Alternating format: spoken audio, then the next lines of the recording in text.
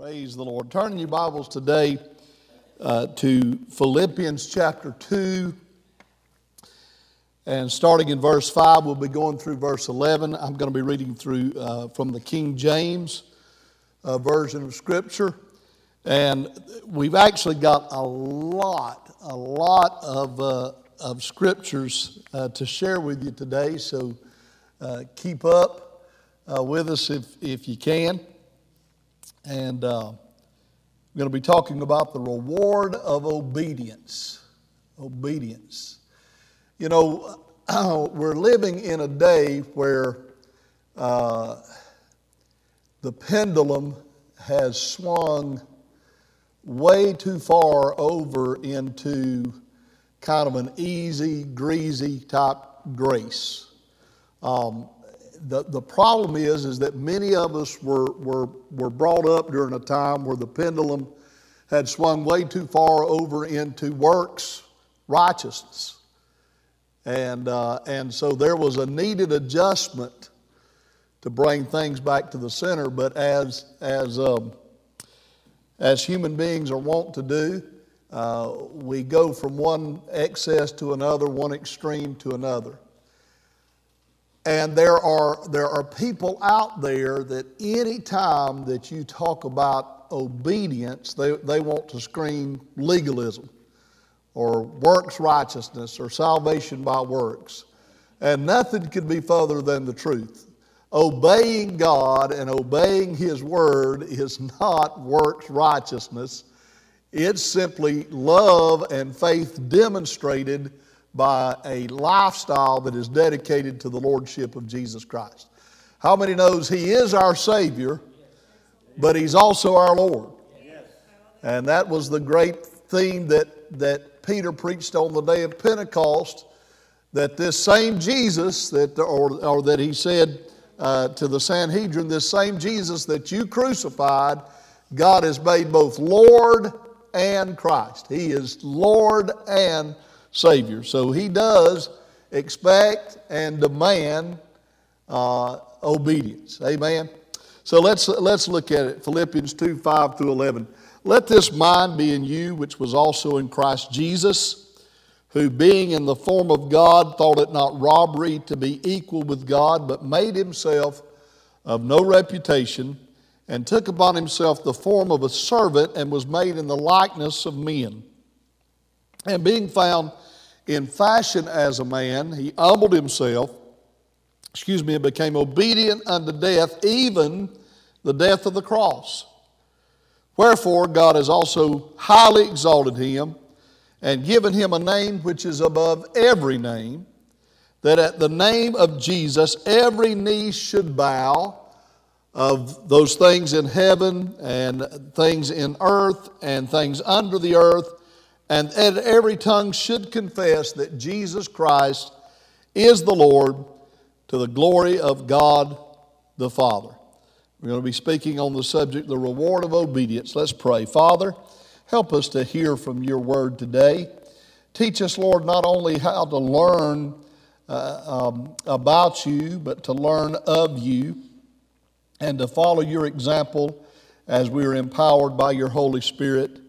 And we ask that You would touch us in the will of our being, that there would be a surrender of our will to Your will.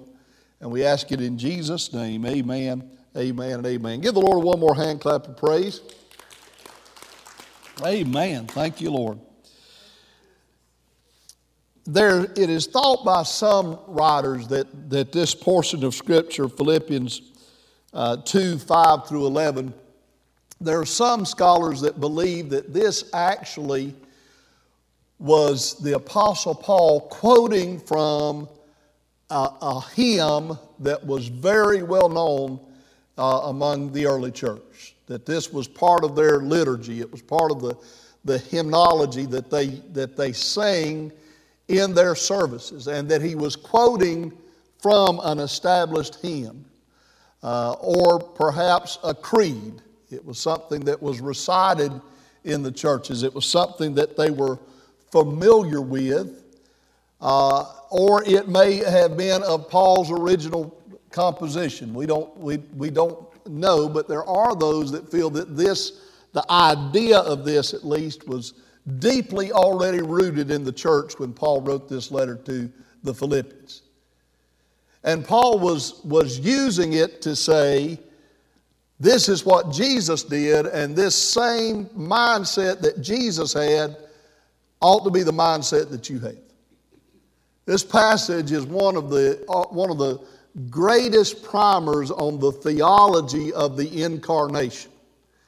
And when it is broken down into its parts, it makes it absolutely clear that Jesus was in the beginning, as John said, he was the Word made flesh. The Word was in the beginning with God. The Word was God. Same was in the beginning with God. Paul here confirms that and says absolutely unequivocally that the Lord Jesus, the second person in the Godhead, the Word, who became the man Jesus, that he was co-equal, co-eternal with the Father and with the Holy Spirit. And yet he voluntarily humbled himself, although he was on equal footing with the Father. He humbled himself and did not consider, as some translations say, did not consider Godhead something to be grasped or held on to tightly, but he humbled himself and took upon himself the form of a servant, indeed the form of a man. The Creator became part of his creation and humbled himself and became obedient even to the death of the cross, and because of that, the Father has highly exalted him and given him a name above every name, the name at which every knee shall bow and every tongue shall confess that Jesus is Lord, to the glory of God the Father.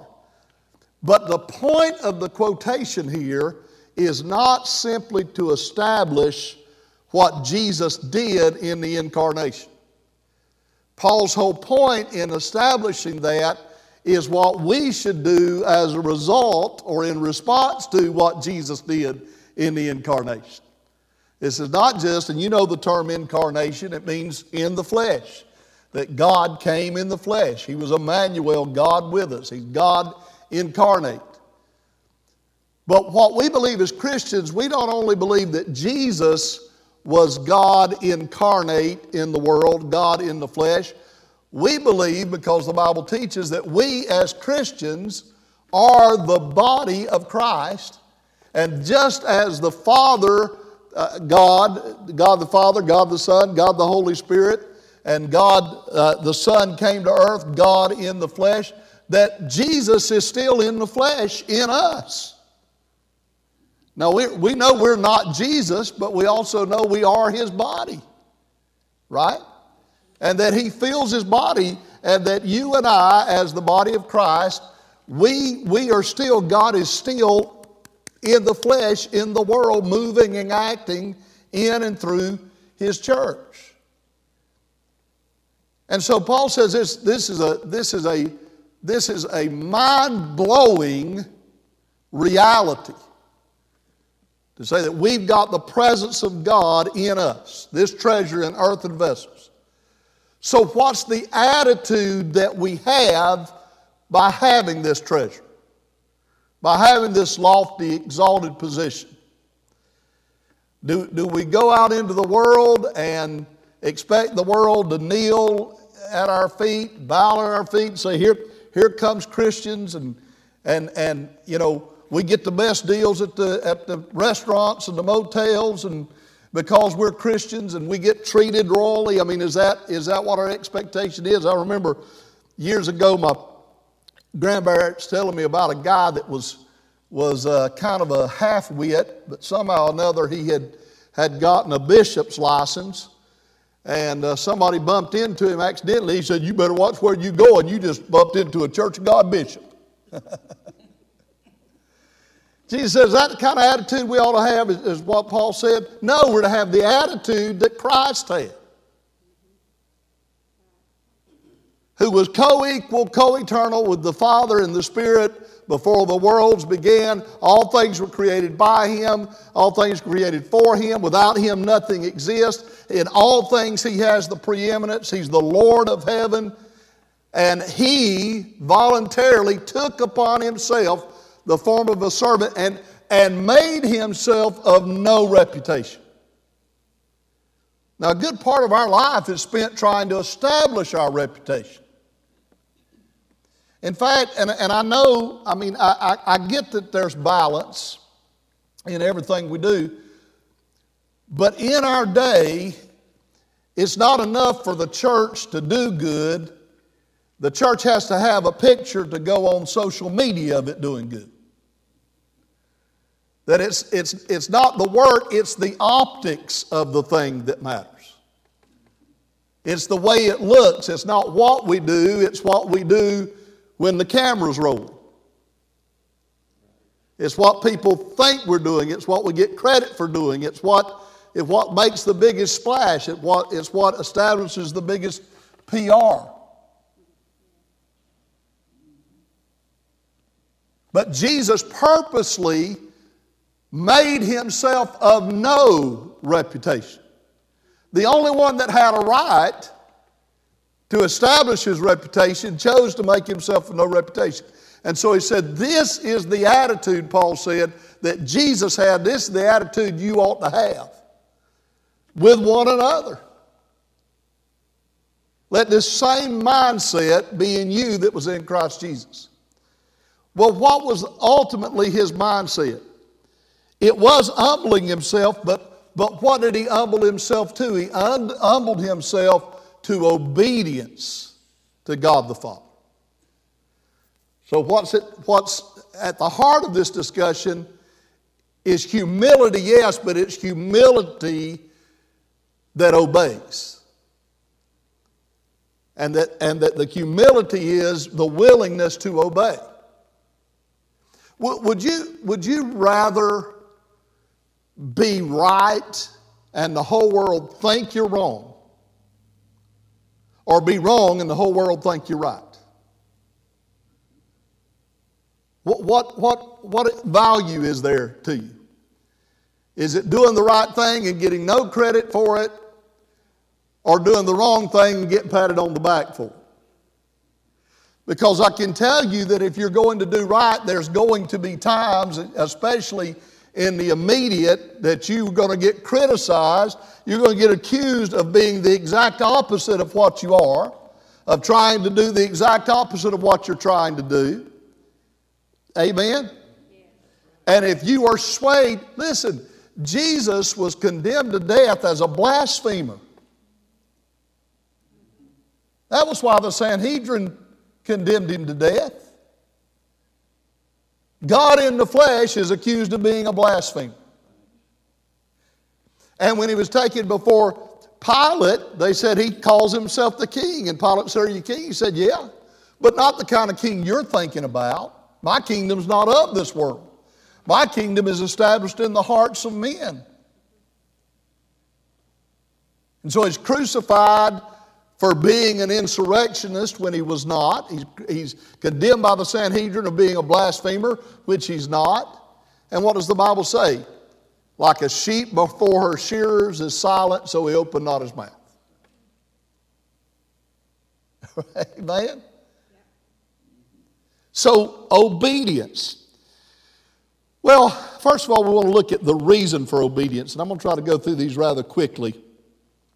Reasons for obedience. First of all, there is the fear of consequences.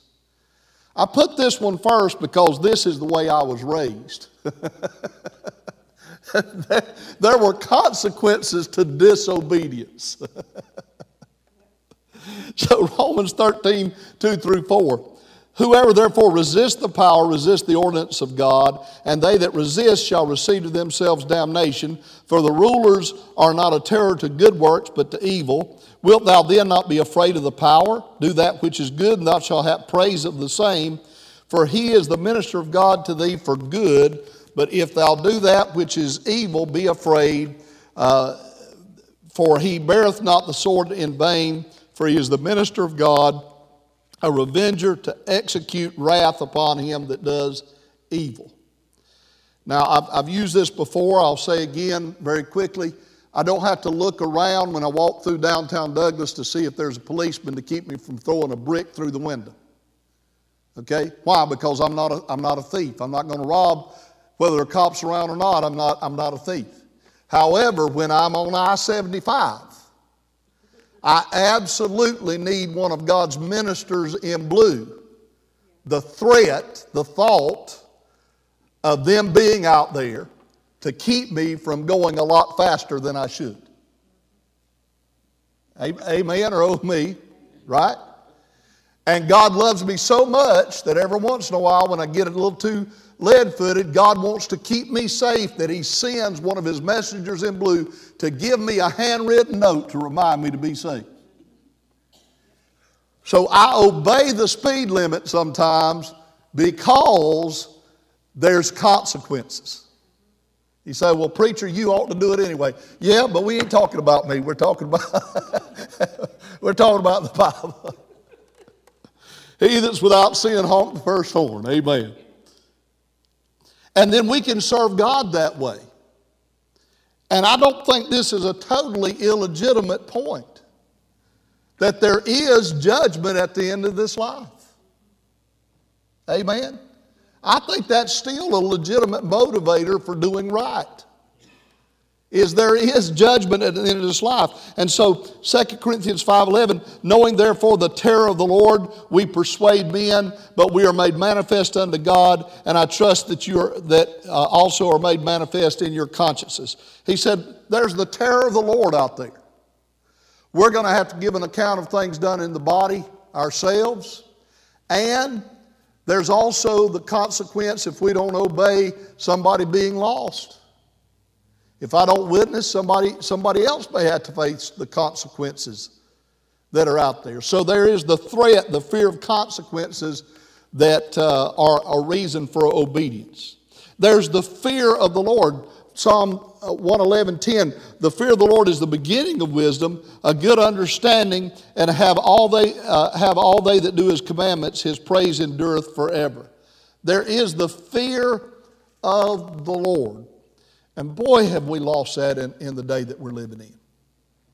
And it concerns me that our society's lost it. It does concern me that our society's lost it.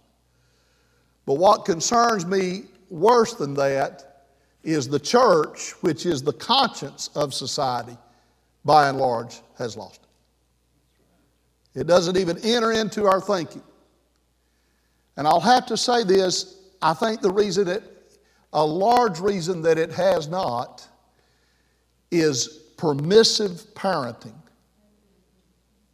has created a society that has no respect, no fear, because they got whatever they wanted coming up, and they never got called. They never got their hand slapped, never got called on it. And part of that permissive parenting has been just simply a lack of parenting. Part of it is the fact that so many children come from broken homes. And so there's not been that upbringing that has established that healthy. We're not talking about horror, but we are talking about a healthy respect from the Lord.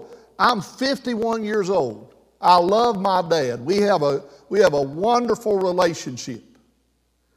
But at 51, there's still a certain amount of deference that I give to my dad.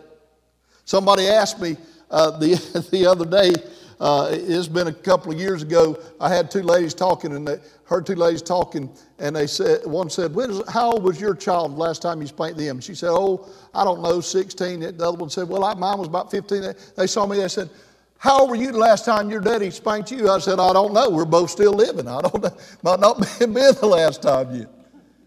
Why? Because from an early age, there was that healthy respect. And I know that Jesus is our big brother. I know that God is our Father. I know we have a relationship with Him. I know we don't live in that kind of fear. But when you're dealing with God, you still need to remind yourself you're dealing with God. You're still dealing with God. Yes. Now, as I go through these reasons, I'm taking the broadest of reasons and really the most inferior of reasons first, and getting in like these concentric circles you're talking about on Sunday nights. I'm going the lower we get on the list, the higher the reasons are getting. You see what I'm saying there? We obey because we trust the Lord. There is a difference when your child is 3, 4 years old and they obey because mom and daddy said so. But when your child is 18 and they are obeying because mom and daddy said so, but mom and daddy has not let them see the wisdom of why that kind of lifestyle, why we don't do certain things and do certain things, they now are not capable of existing on their own. They have to check with mom and daddy before they do everything because they don't have the ability to reason. But if they have learned to trust the wisdom of mom and dad, then it's not just obedience out of respect, it's a reasonable obedience. So as we mature in faith, we obey the Lord not only because He's God and He said so, and not only because there's consequences for disobedience, but we really do know He's proven if I obey Him, His way's better. Right? So there's trust. Proverbs 3, 5, and 6. These are my mother's favorite verses of Scripture, by the way. Trust in the Lord with all thine heart and lean not to thine own understanding. In all thy ways acknowledge Him, and He shall direct thy paths. Just trust the Lord and follow Him and obey Him. You know, when Jesus was asleep during the storm on the fishing barge, the reason He could sleep is because He trusted that His Father had everything under control. When I trust that God is in control of my life and He's going to do what's for my good and for His glory, then I can even trust Him when I don't understand Him. Right? I can just obey Him. But there is even a deeper reason for obedience, and that is the obedience of love. The obedience that comes from love. Listen at what John 14:15 says. Jesus said, if you love me, keep my commandments. If you love me, just obey. Just keep my commandments. Now, this is going to be a little bit tone deaf in our world of the equality of the genders, but Elaine Chrisman wrote this, and she was talking about her husband would often ask her at the beginning of the day, he would ask her to get something accomplished for him, ask her to do something for him. And she said that at the end of the day, her husband would come home, and more than once it would happen, she would begin to tell him all of the good things that she had done during the day. And evidently she was a homemaker. I don't know. She probably said things like, I did, three loads of laundry today. I reorganized the kitchen cabinets. I got out and I did some gardening, and then also we had a couple of bills due, and I paid those bills. One of them I had to go across town and pay those. Did all of those things, and she said then her husband would ask her, well, what about that thing I asked you to do? And she would say, I forgot, or I didn't get around to it. And I wonder at the end of the age, if we're going to stand before God and give Him a laundry list of all of the good things that we did. And Jesus is going to say, but what about that one thing I asked you to do? What did he ask us to do? He asked us to go into all the world and preach the gospel and make disciples. Right? That's the one thing he asked us to do. We say, you know, Lord, every homecoming that we had, I was right there in the kitchen scrubbing those dishes. Is that good? Yes, absolutely. Lord, you know, every time we had a work day, I was right there with a broom or with a shovel. What about this? What about those that stood before Jesus and said, in your name, we cast out devils. We work miracles. And Jesus says, what about that one thing that I asked you to do? Amen. There's no substitute for obedience. You remember how King Saul, when Samuel came, God had told him to wipe out the entire nation of the Amalekites, including all of the livestock and everything, and he kept a lot of the livestock. And when Samuel came, he said, why didn't you obey the Lord? He said, because I was keeping the best to sacrifice to the Lord. And what did Samuel say to him? To obey is better than to sacrifice. And we obey him because we love him. So there is the reasons for obedience. And then there's the risk of obedience. Now let me just go ahead and put this out to you. Obedience costs something. And it will always cost something. Now listen, the right kind of heart does not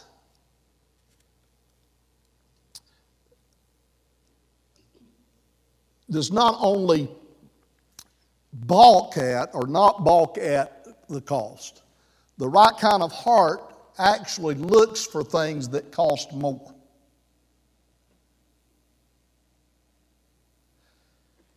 There is an extravagance to love. Let me ask you this. Have you ever had somebody in your life that you wanted to do something kind for, and you not only did the least minimum requirement, you went overboard because you wanted, just in the extravagance of the gesture, to let them know how much you love them? Right? I mean, you got a friend that's sick and you call them on the phone and say, I'm praying for you. That's a blessing. But you cook a full meal and take it over to their house. That's an extravagant gesture. Right? And sometimes it's in the extravagance of the gesture that you know you're going overboard, but you're going overboard intentionally to prove your love to somebody. You remember David when he was bringing the Ark of the Covenant back into Jerusalem, and of course Uzzah reached out to steady it and died, and he put it in the house of the Jebusite, and I think it was Ornan, I think was his name, and he came back, and God blessed him, and he purchased that place. Actually, it was when David had numbered his armies and did a census, and God was judging him, and God's angel got to the threshing floor. And David saw him there, and he wanted to purchase that place and purchase the livestock to make a sacrifice to the Lord. And the Jebusite said, no, if it's for the Lord, I'll give it to you. And what did David say? I'm not going to sacrifice something to the Lord that costs me nothing. I don't want it for free. That's how I know David was not a Church of God pastor. He said, I don't want it. It's not worth anything if you give it to me. I want to pay for it to sacrifice to the Lord. Coleman shared with me They get a lot of, when he was at the home for children, they get a lot of donations from people that would bring their children's clothes that they had outgrown, holes in the knees, sneakers with the back heel coming off of them, trash. That's not what we want to. We don't want to bring God our leftovers. We want it to cost us something. Obedience will always cost you something. It did Jesus, who being in the form of God, thought it not robbery to be equal with God, but made himself, this is Philippians 2:6-8, made himself of no reputation, took upon himself the form of a servant, and was made in the likeness of men. And being found in the fashion as a man, he humbled himself and became obedient unto death, even the death of the cross. Listen to what John 15:20 says. Remember the word that I said unto you, the servant is not greater than his Lord. If they have persecuted me, they will also persecute you. If they have kept my saying, they will keep yours also. Jesus said, you can expect the kind of treatment that I got. You're going to be persecuted just like I am. Matthew 16:24. Then said Jesus unto the disciples, if any man will come after me, let him deny himself and take up his cross and follow me. And I've always found this interesting. Jesus did not say, let him take up my cross. He said, let him take up his cross. Why? Because the cross that Jesus died on was not his cross. It was my cross. It was your cross. We were the ones that were worthy of death. And he said, if any man's going to follow me, let him take up his cross and follow me. There is a price, there's a risk of obedience. A price, a cost to obedience. 2 Timothy 3:12. Yea, and all that will live godly in Christ Jesus shall suffer persecution. Hebrews 11:25. This was Moses choosing rather to suffer the affliction with the people of God than to enjoy the passing pleasures of sin for a season. Philippians 3:8. Yea, doubtless, Paul said, I count all things but loss for the excellency of the knowledge of Christ Jesus my Lord, for whom I have suffered the loss of all things, and do count them but dung, that I might win Christ. All the things, all the religious accolades that were due me, I not only refused it, rejected it, I counted it as excrement, as manure. Those things that at once I was so proud of, those things that were my trophies, not only have I begrudgingly laid those aside, they're actually nauseating. They're repellent to me. I'm offended by them so that I can win Christ. There is a risk of obedience. Now here's the thing. There is a cost to obedience, but there's also a cost to disobedience. I had somebody, a very wise man, teach me this one day. He said, if you go into a convenience store and you decide, I'm going to buy a Snicker bar. And he said, you go back and you get that Snicker bar, and halfway to the counter you say, I don't need to spend this money. I sure don't need the calories. I'm going to put the Snicker bar back. Already had your dollar in your hand for your Snicker bar, and you put the dollar in your pocket and put the Snicker bar back, and you leave the convenience store. Did it cost you anything? Now, most people say, no, it did cost you something. It cost you the Snicker bar. Right? You still got your dollar, but you don't have your Snicker bar. Every decision costs something. Even the decision not to decide costs something. There is a cost, yes, to obedience, but there's also a cost to disobedience. And what we have to get our mind around is the price that we pay for disobedience is so much greater than the price we'll pay for obedience. I'm not just talking about heaven and hell now.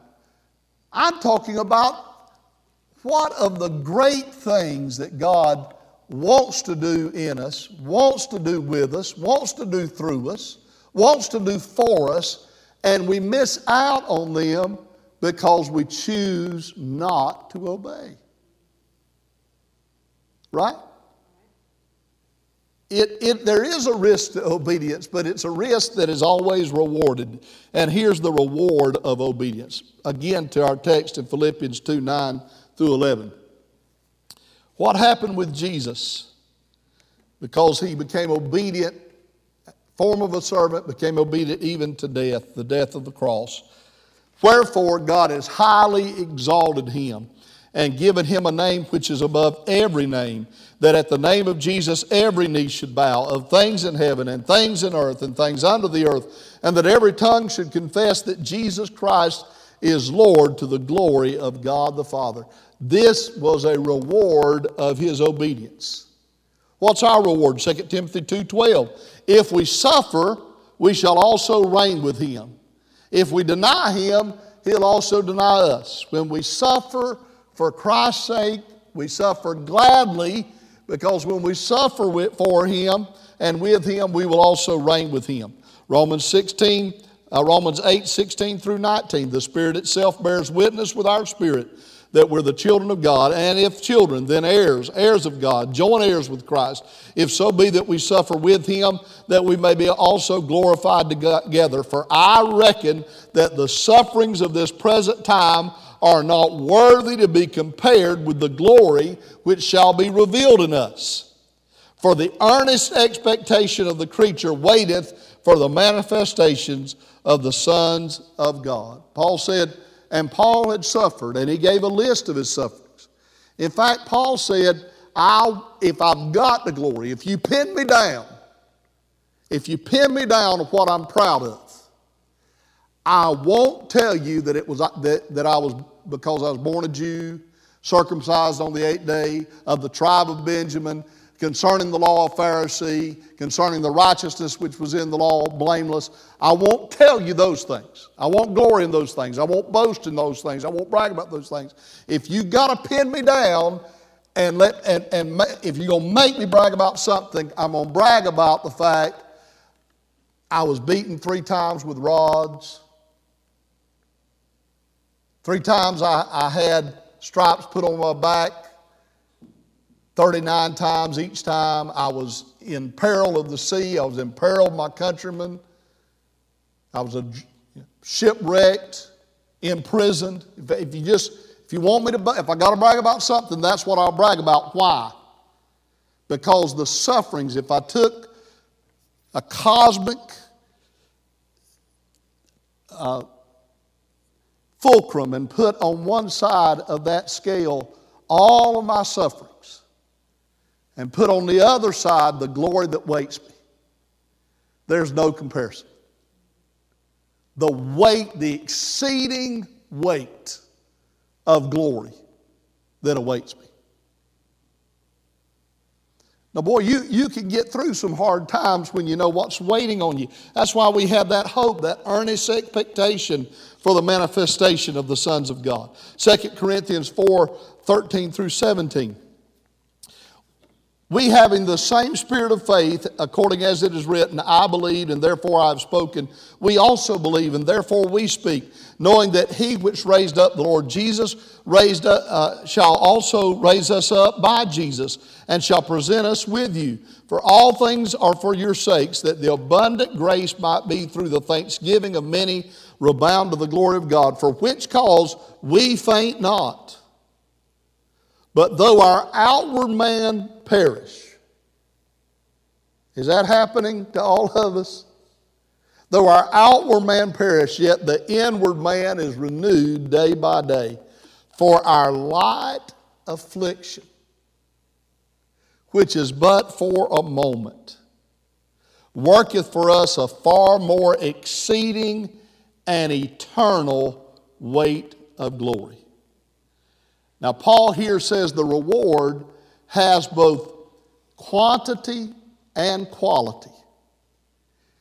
Its quality is it's going to be better than anything we've ever imagined, anything we've ever experienced, anything we can possibly dream of.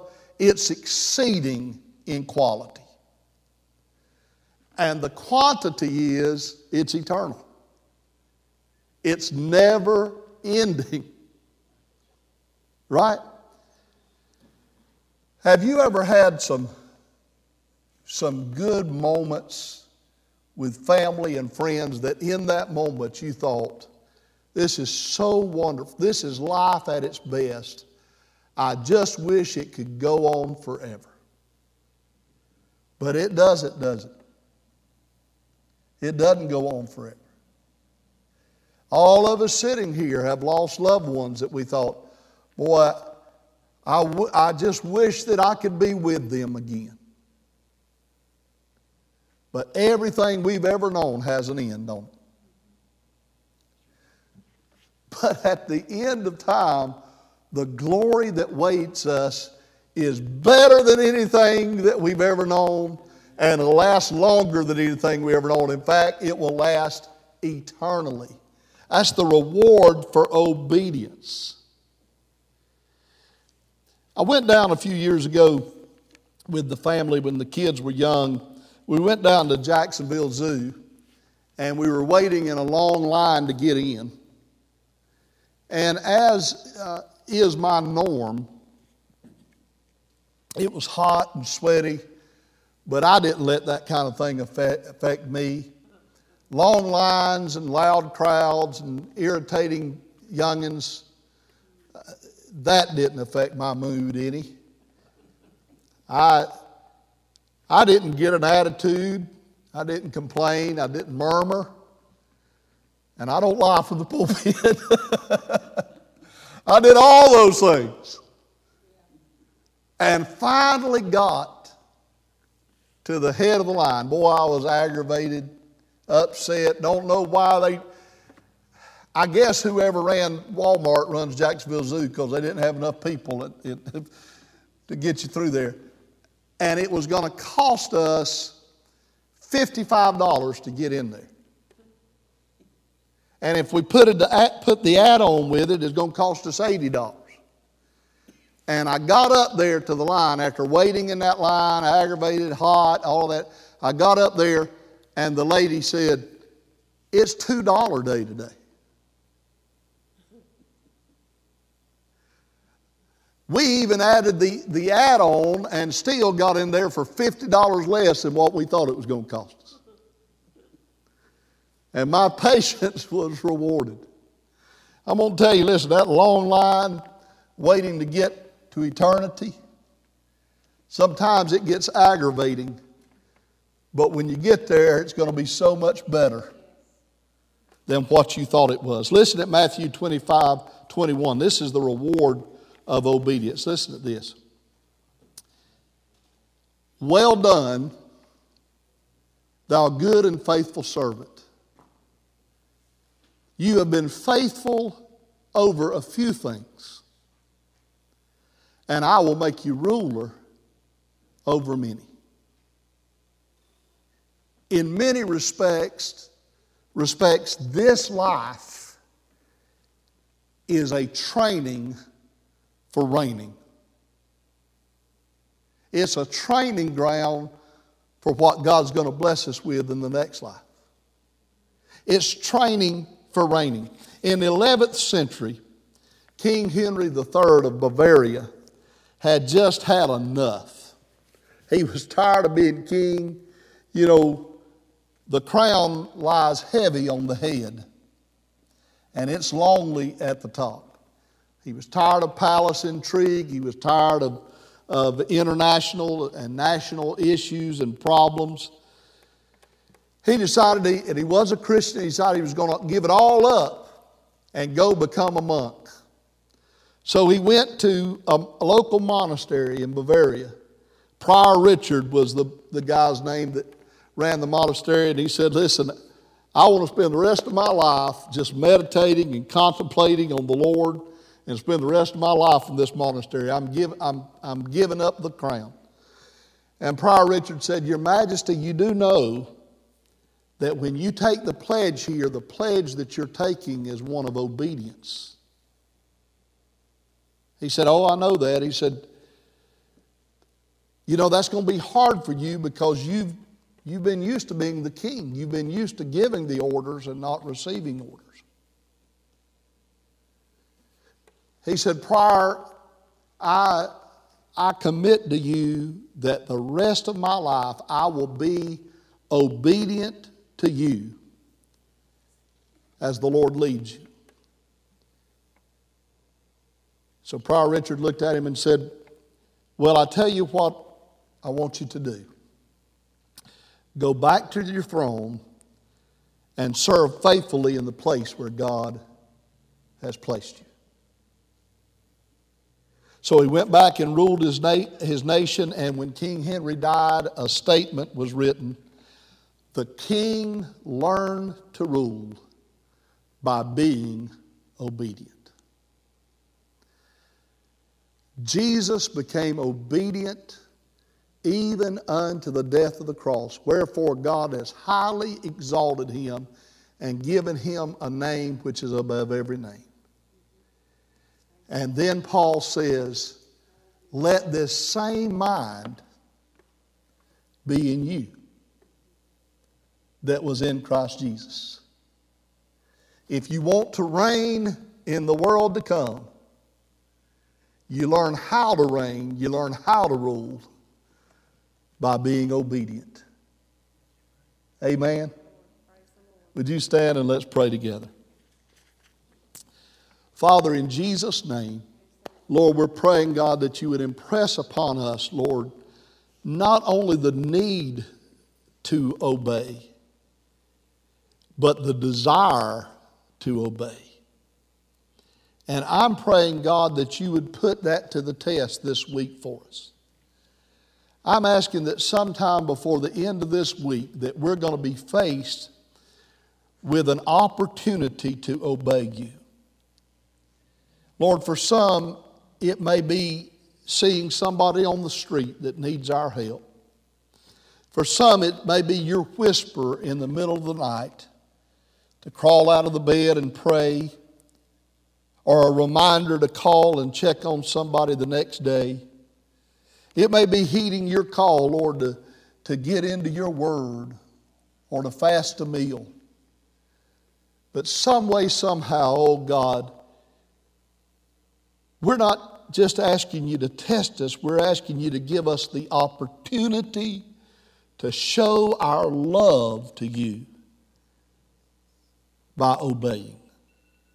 And we thank you for it and ask you for it in Jesus' name. Amen.